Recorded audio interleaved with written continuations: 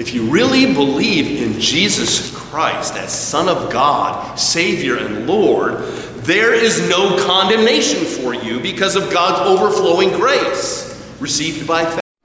Hi, this is Richard Lanford, the redheaded preacher of St. Peter's United Church of Christ in Skokie. Thanks for tuning in.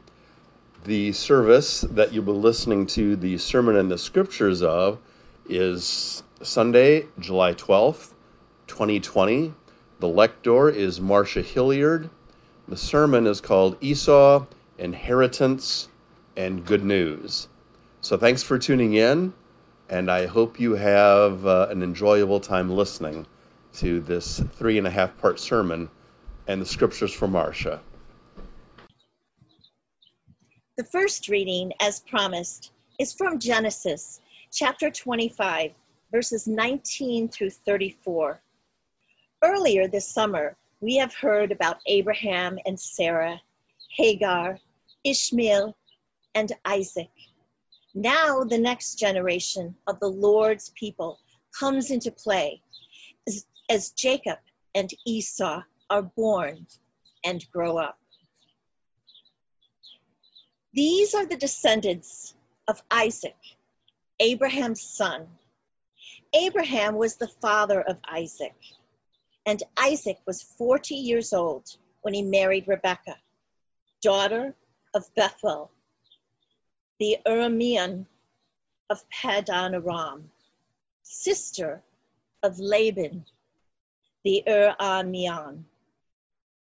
Isaac prayed to the Lord for his wife because she was barren, and the Lord granted his prayer, and his wife Rebekah conceived. The children struggled together within her, and she said, "If it is to be this way, why do I live?" So she went to inquire of the Lord, and the Lord said to her, "2 nations are in your womb, and 2 peoples born of you shall be divided. The one shall be stronger than the other. The elder shall serve the younger." When her time to give birth was at hand, there were twins in her womb. The first came out red, all his body like a hairy mantle, so they named him Esau. Afterward, his brother came out, with his hand gripping Esau's heel, so he was named Jacob. Isaac was 60 years old when she bore them. When the boys grew up, Esau was a skillful hunter, a man of the field, while Jacob was a quiet man, living in tents. Isaac loved Esau because he was fond of game, but Rebekah loved Jacob. Once when Jacob was cooking a stew, Esau came in from the field, and he was famished. Esau said to Jacob, "Let me eat some of that red stuff, for I am famished." Therefore he was called Edom. Jacob said, "First sell me your birthright." Esau said, "I am about to die. Of what use is a birthright to me?" Jacob said, "Swear to me first." So he swore to him and sold his birthright to Jacob. Then Jacob gave Esau bread and lentil stew, and he ate and drank and rose and went his way. Thus Esau despised his birthright. This ends the reading from Genesis. The epistle lesson comes from Paul's letter to the Church of Rome, chapter 8, verses 1 through 11. The apostle has laid out how we are saved by God's grace through faith, and now he talks about how the Holy Spirit is to guide believers and even define them. We'll get the most out of this reading by paying close attention, so hang in there. There is therefore now no condemnation for those who are in Christ Jesus. For the law of the Spirit of life in Jesus Christ has set you free from the law of sin and of death. For God has done what the law, weakened by the flesh, could not do. By sending his own Son in his likeness of sinful flesh, and to deal with sin, he condemned sin in the flesh so that the just requirement of the law might be fulfilled in us, who walk not according to the flesh, but according to the Spirit. For those who live according to the flesh set their minds on the things of the flesh, but those who live according to the Spirit set their minds on the things of the Spirit. To set the mind on the flesh is death, but to set the mind on the Spirit is life and peace. For this reason, the mind that is set on the flesh is hostile to God. It does not submit to God's law. Indeed, it cannot. And those who are in the flesh cannot please God. But you are not in the flesh. You are in the Spirit, since the Spirit of God dwells in you. Anyone who does not have the Spirit of Christ does not belong to him. But if Christ is in you, though the body is dead because of sin, the Spirit is life because of righteousness. If the Spirit of him who raised Jesus from the dead dwells in you, he who raised Christ from the dead will give life to your mortal bodies, also through his Spirit that dwells in you. This ends the reading from Romans 8 and our scriptures for today. Martin Luther King Jr. was a great preacher, and not only because of his oratory or his message, but because when he ascended a pulpit or went to a lectern, he carried his portfolio with him, and as he got up, he closed it, and then he preached. I can't do that. At least not yet. The story of Jacob and Esau, which is rich for preaching, reminded me of a moment between my brother Tommy and I. 3 years apart in age, with me the youngest after 1962. I spent more time with my mom than he did, learning something about baking and cooking. So one morning, we were beyond children, well into our teen years. One morning I was in the kitchen frying an egg for myself. Tommy walks in. I think he was a little surprised that his kid brother actually knew how to do this. He asked if I would fry one for him. Clearly he did not know how to do it. In fact, I might have asked him, "You don't know how to do this?" So I fried him an egg, and that was that. There was no bargaining, no using my ability to help him as an opportunity to leverage something out of him. Why Jacob could not do something like sharing his stew with his twin brother when he asked for some is beyond me. It's one reason I think Jacob was a schmuck. God's schmuck, though. Jacob did use Esau's hunger to strike a deal with him. We heard Marcia read the story.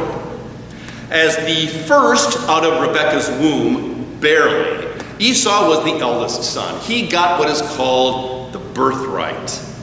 As the firstborn son, he was going to be first in line for all the inheritance of the family. He'd get almost, if not all, of the land, though as a roving, nomadic sheep herder, I'm not quite sure, though he's more than a sheep herder. Not quite sure how that works, but that's what would happen. All the animals, any of the slaves, if they had any. I know Abraham did, so Isaac probably did, all of them, etc. It's called a birthright.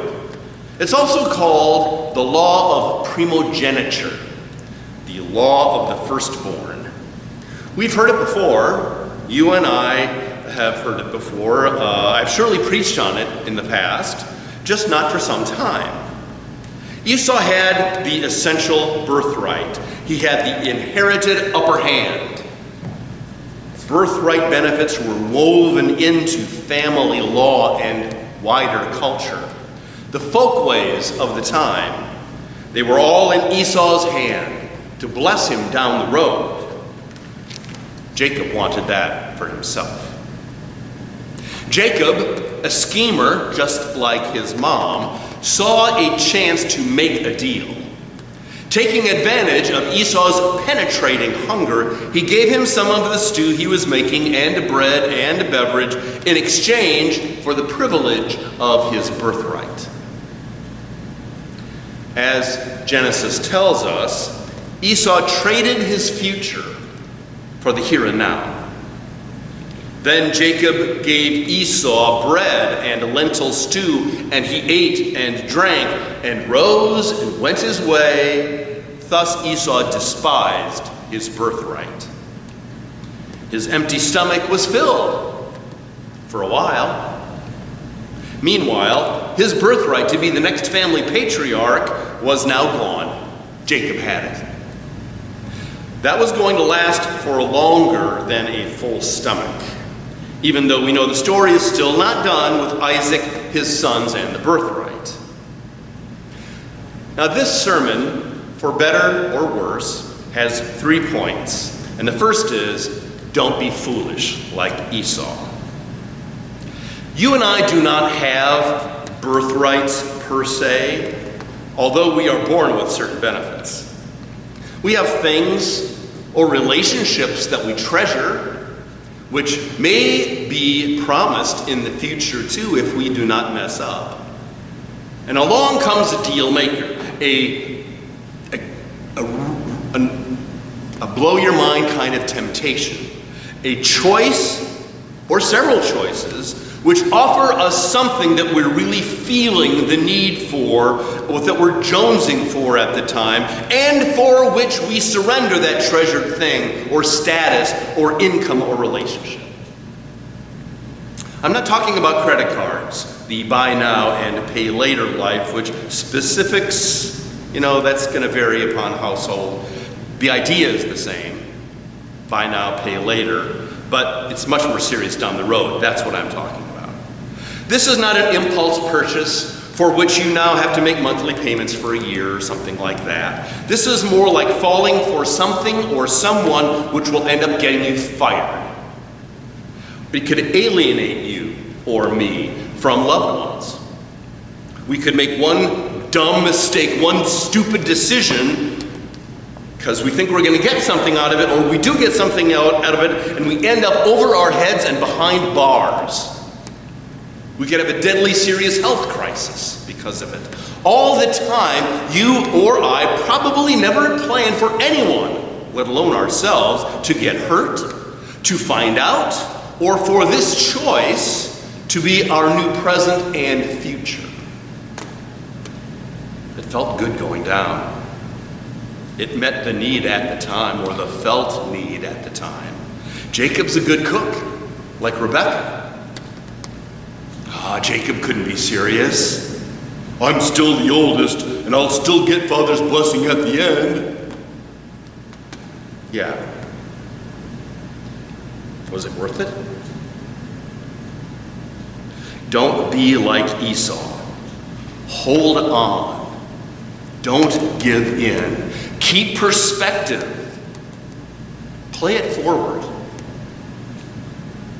That phrase, play it forward, it's a tool for recovering addicts.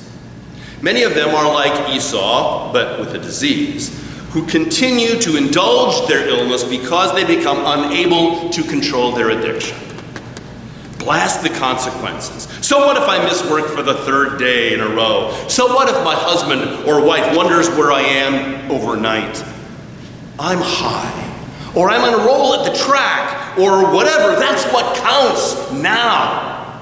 Esau on steroids. Those in recovery from addiction are advised to remember when undergoing temptation to play it forward. Roll the tapes of the past. What's going to happen if you call your dealer? Or go back to those websites that get you in deep trouble? Or pick up that first drink? or you drive to the track. In recovery, the addict is to ask, do I want where that takes me again? Do I want that life again? And moves, hopefully usually, out of Jacob's tent before making any deal. A different lesson comes to mind when I think of the law of primogeniture or birthright. People are born into them after someone else created the system of favoritism. In our study Wednesday nights of systemic racism and white privilege, we saw a brief animated video which keeps some of this systemic racism's foundations easy to understand. And it's part of it, but it explains a lot of it. The video starts with two school-age friends, Kevin and Jamal. They are a handful of blocks apart, but they go to different schools. Why? Well, decades before, after World War II perhaps, or right around there, their grandparents sought homes in the same area about the same time. Now before that started, before they started looking, many quote-unquote government agencies, and I would imagine lenders are involved, started drawing maps, creating sections of the town that were designated as desirable or undesirable for investment. Likely you've heard of redlining. That's what this is. That limited access to money for mortgages and businesses in the undesirable for investment case, in those areas, that redlining limited access to money for mortgages and businesses in the undesirable for investment areas. So when Kevin's white grandparents were looking in a designated as favorable area, they were able to get a mortgage and buy a home and maintain it. Jamal's black grandparents, however, found no affordable mortgages available for them. They rented a few blocks away. In those days, for their kids, Kevin and Jamal's parents, there was little to no access to college for African Americans. In Kevin's neighborhood, where his grandparents put down roots, there better access to better paying jobs nearby because it was designated better for investment. So they had better paying jobs nearby, that meant higher property taxes, which meant more funding for the schools in their neck of town, which meant better schools and better school resources, which are crucial.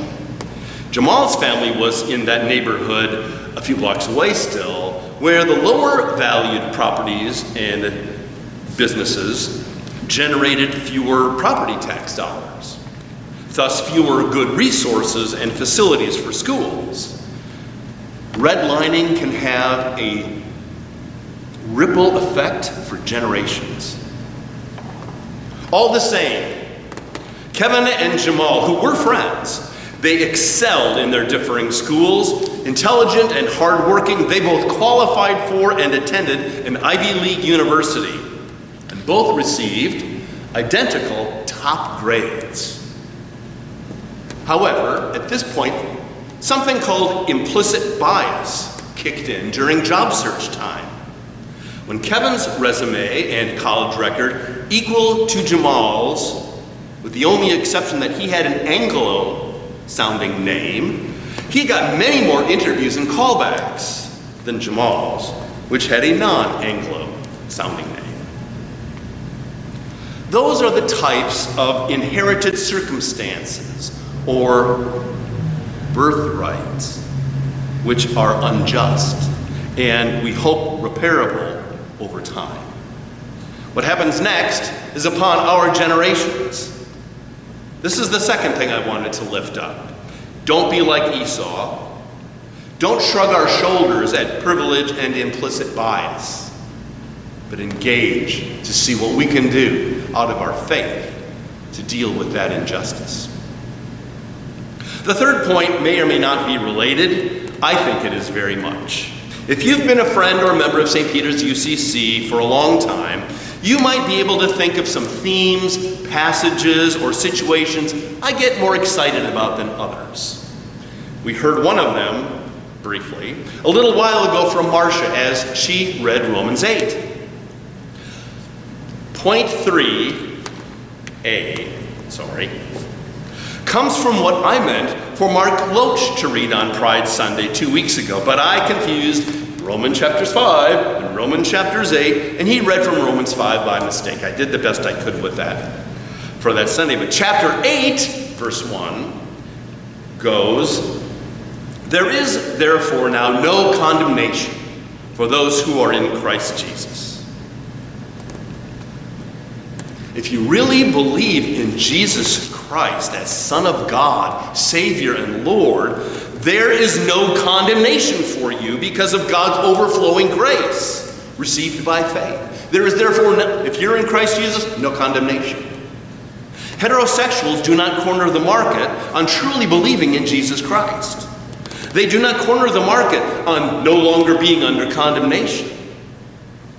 Lesbian, gay, bisexual, transgendered, and QIA persons who believe are as equal under the cross as anybody else. I wanted to say that better 2 weeks ago. Now I hope I have. Point 3b is at the end of the passage, which means we're almost at the end of the sermon. "But if Christ is in you, though the body is dead because of sin, the spirit is life because of righteousness." Hang on. "If the spirit of him who raised Jesus from the dead dwells in you, he who raised Christ from the dead will give life to your mortal bodies also through his spirit that dwells in you." It's a message of Easter plus Pentecost. Believers who have received the Holy Spirit, and I believe faith and the Spirit's indwelling are interconnected, have the spirit of resurrection within them. God raised Jesus from the grave through the power of the Holy Spirit. By faith, that same resurrecting Jesus spirit is within you. I'm not making this up. Paul is saying it. The Spirit of God that raised Jesus of Nazareth from the grave is in you. That means that by the death-conquering Spirit within, you and I can overcome any obstacle that may try to bury you. Any enemy who might try to make your work life unbearable. A bully at school who harasses you or your friends. A downturn in the economy. A downturn in your health. And more. This does not mean that you won't benefit from wisdom and help. Other people. Medications. And the church and rest and more all play a part in helping us survive and thrive. It starts and ends, though, for us, with the Holy Spirit of the risen Christ who lives within you. The Spirit resurrected Jesus over all the evil and death that crucified him. And that's ugly stuff. But he was raised by the Holy Spirit of God. And Paul says that that exact same Spirit of God is in you and can raise you up too. How can you not get excited about that? Yes. Amen. Thanks once again for tuning in and listening to the podcast of The Redheaded Preacher. And next week is going to be July 19th. That will be the last one before I'm gone for 2 Sundays on vacation. That would be July 26th and August 2nd. I have no idea if there are plans that others can make that I don't need to be involved in for a podcast to be put out there.